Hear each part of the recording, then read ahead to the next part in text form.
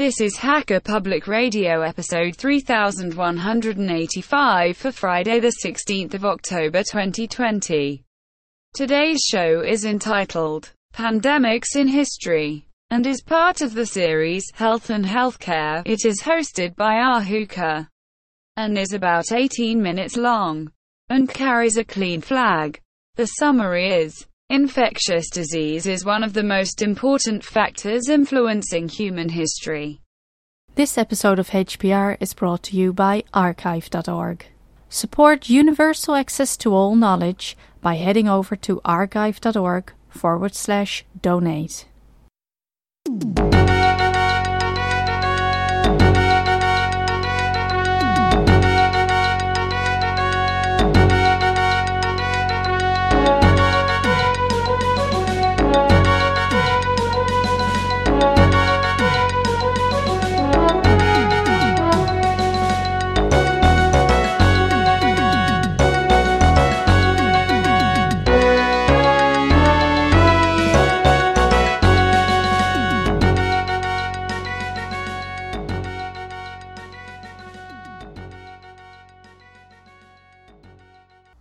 Hello, this is Ahuka, welcoming you to Hacker Public Radio and another exciting episode in our healthcare series. And what I want to do is a little bit different this time. We're all dealing with the COVID-19 pandemic, and I thought it was useful to get a little historical perspective on why this matters. And the reason I think we need to pay attention to this is a lot of people are not aware of the fact that there is no single factor more responsible for affecting the course of human history than disease, infectious disease. It has killed more humans in the history of the human race than any other cause. War doesn't even come close. Neither does famine. And even when soldiers die in a war, as often as not, they're dying from disease rather than bullets. And disease pandemics have changed history over and over again. And I'm going to run through some examples just to fill in the historical background here. So I will cheerfully admit this is a kind of a Eurocentric or Western-centric look, because I'm more familiar with that. I don't know as much about the history of China and the Far East, although since many of these diseases originate in Central Asia, I would have to assume that if we start looking at some of the Asian countries, we would see similar things historically. But it is what it is. So the first one I want to look at is the Plague of Athens, 430 BCE. And that's one of the earliest examples where Athens fell in the Peloponnesian War. And the single greatest cause of that was a plague. Now, you probably know that Sparta defeated Athens in this Peloponnesian War, and some people think of it as a kind of civil war. It wasn't really, because the Greek city-states were all regarded as independent entities. So it was no more a civil war than a war between two countries would be. But Athens and Sparta had united to stop the Persian Empire. So they had at least an ally relationship. Sparta laid siege to Athens. And what you have to understand is that in ancient and really up through the medieval period, most of the inhabitants lived outside the city in the surrounding countryside, but when war came, they would seek shelter by going inside the city walls. So the population of Athens, the city of Athens, inside the city walls swelled, and nothing promotes epidemics better than jamming a lot of people into a small space. So the Plague of Athens killed around 75 to 100,000 people in Athens. That's about 25% of the population. And among the notable casualties was the Athenian leader, Pericles. You may have heard of Pericles. He was reputed to be a pretty good leader. The Athenians might well have won this conflict if it were not for the plague, but what happened to them as a result of this disease made the defeat inevitable. Now, next one I want to talk about is something called the Antonine Plague, 165 to 180 CE. And the Antonine Plague was running rampant in the Roman Empire in this time. It gets its name from the Antonine family, one of whose members, Marcus Aurelius Antoninus, was emperor at the time. He was estimated to have killed as much as 1/3 of the population in some areas, and it absolutely devastated the army. Historians have noted that it brought an end to the Pax Romana, that was the Roman peace that had held throughout the Mediterranean area for several centuries, and ushered in the instability that ultimately brought down the Roman Empire in the West. Estimates are that 5 million citizens of the empire died, may even have helped the rise of Christianity in the empire. There are some scholars who think it was a significant factor there as well. Now, Marcus Aurelius had planned military actions in the Balkans to stabilize and extend Rome's borders, but he died of the plague and his plans were abandoned. Then the plague of Cyprian, 250 to 271 CE, named for the bishop of Carthage who wrote about it.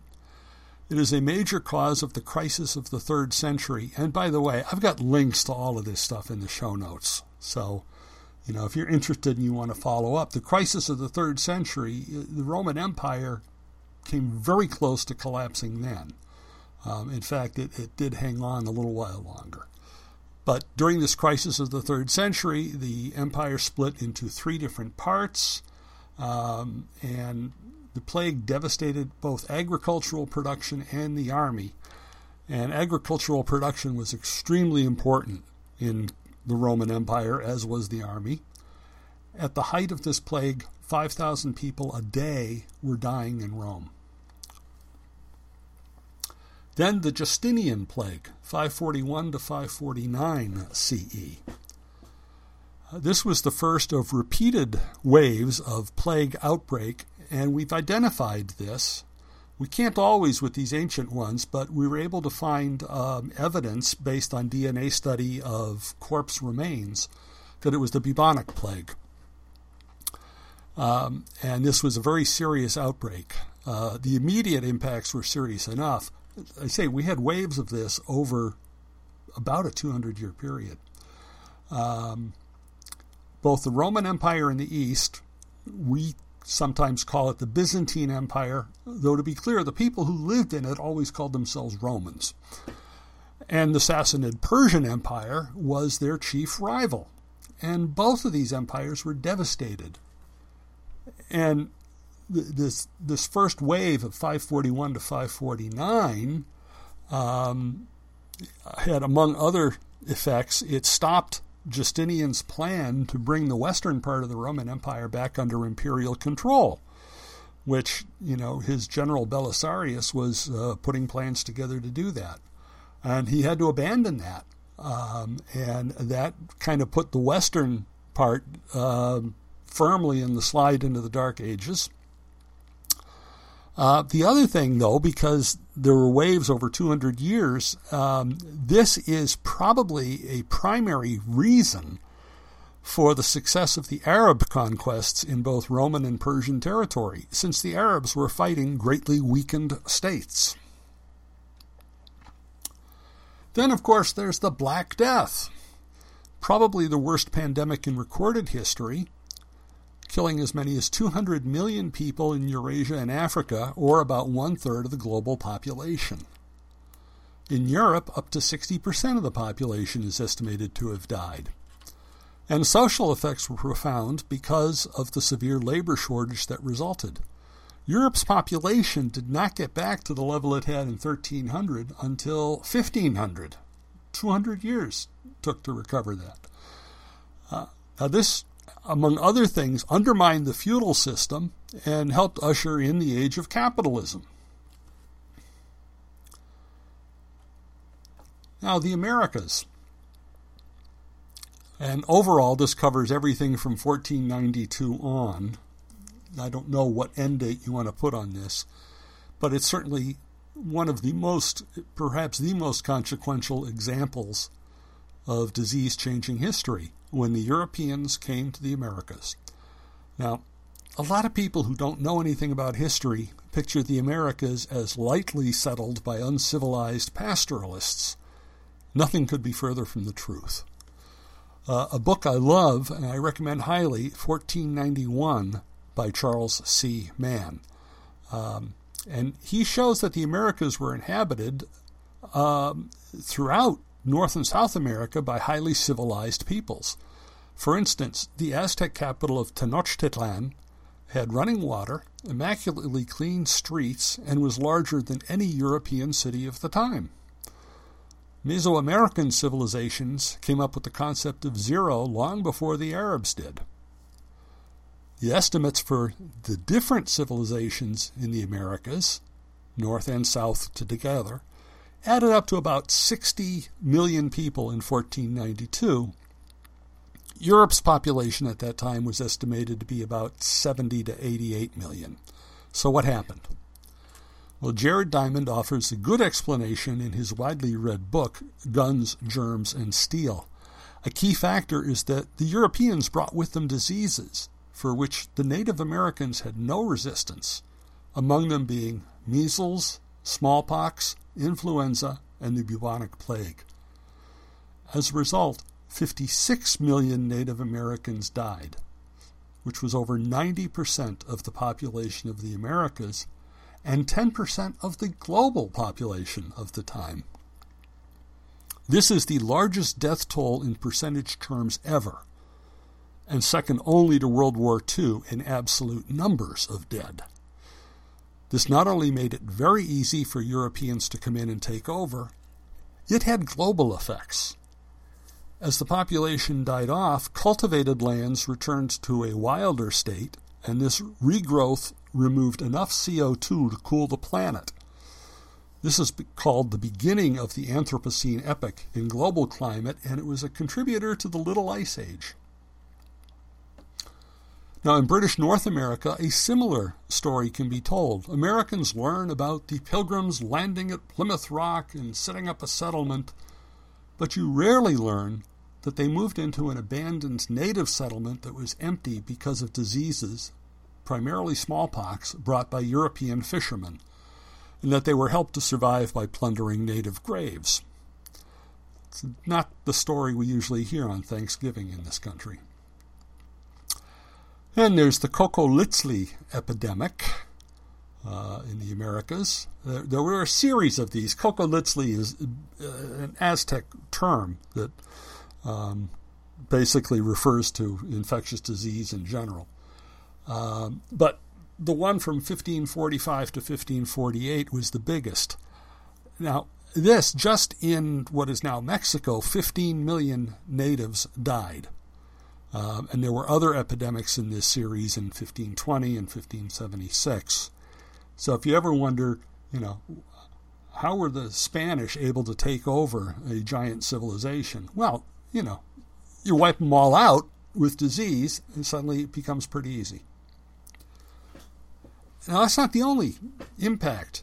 A side effect of the native susceptibility to old world diseases was that the Spanish plans to enslave the natives and use them for labor were frustrated by high death rates.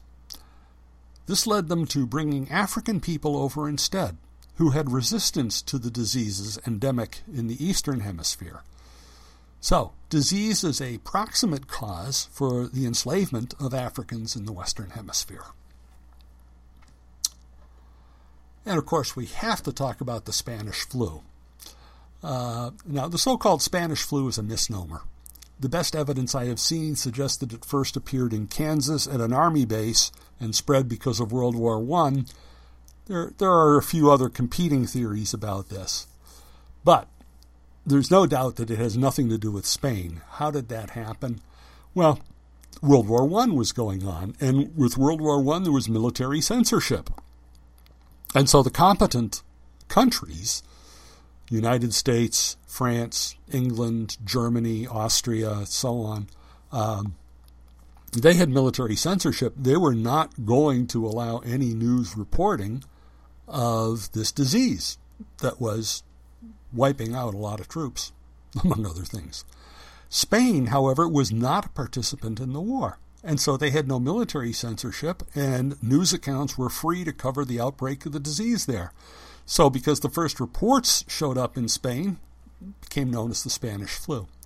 Now, this particular flu was an H1N1 virus, and thus part of the same family as the swine flu epidemic of 2009 to 2010. Now, back to the Spanish flu. This is estimated to have infected 500 million people worldwide, or about 1/3 of the global population.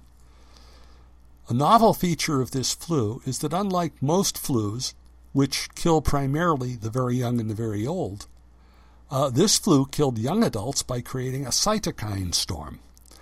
Now, I've got a link in the show notes if you want to know more about cytokine storms. It's basically your body's reaction to the infection gets out of control and kills you itself. And we might note here that cytokine storms are implicated in many COVID-19 deaths as well. Now, from the Spanish flu, estimates of the dead have been in the vicinity of 50 million, or about 1 in 10 of those infected. 50 million. For comparison, World War I dead totaled about 20 million, with a further 21 million wounded. So, what's the point of all of this? Infectious disease is the single greatest influence on history. It has caused more deaths than any other single cause. It has brought down empires and helped new ones arise. It has aided the spread of religions, and it's contributed to a racial problem we still suffer from. And on the other side, the increase in human lifespan we have seen in the last few generations is largely due to our ability to prevent, manage, and cure infectious disease. Now, we only think of cancer and heart disease as major killers because for the first time in human history, large numbers of people live long enough to get these illnesses of old age. Sadly, we are also perilously close to throwing it all away.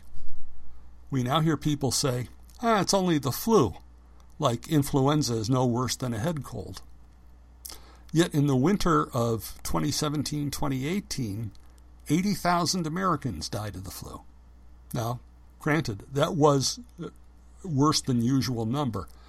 The CDC has got some estimates of the average, and they say that they believe the influenza resulted in 9 million to 45 million illnesses, 140,000 to 810,000 hospitalizations, and between 12,000 and 61,000 deaths on average every year since 2010. Now, another disease we now need to watch out for, again, is measles. We had nearly wiped it out in the United States, and in fact it was declared eliminated from the U.S. in 2000. But in the last few years, as vaccination rates have fallen, it is making a comeback in the U.S. Now, the CDC says measles is a leading cause of vaccine-preventable infant mortality. Measles kills babies. It's as simple as that. I hope the vaccine hysteria in the U.S. will die out. I suspect it's going to take a lot more deaths before we get there. So, this is a hookah for Hacker Public Radio, signing off and reminding you to wear a mask and stay isolated. Bye-bye.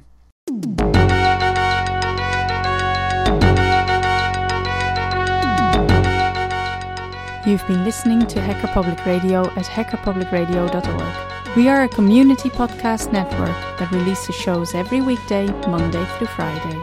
Today's show, like all our shows, was contributed by an HPR listener like yourself.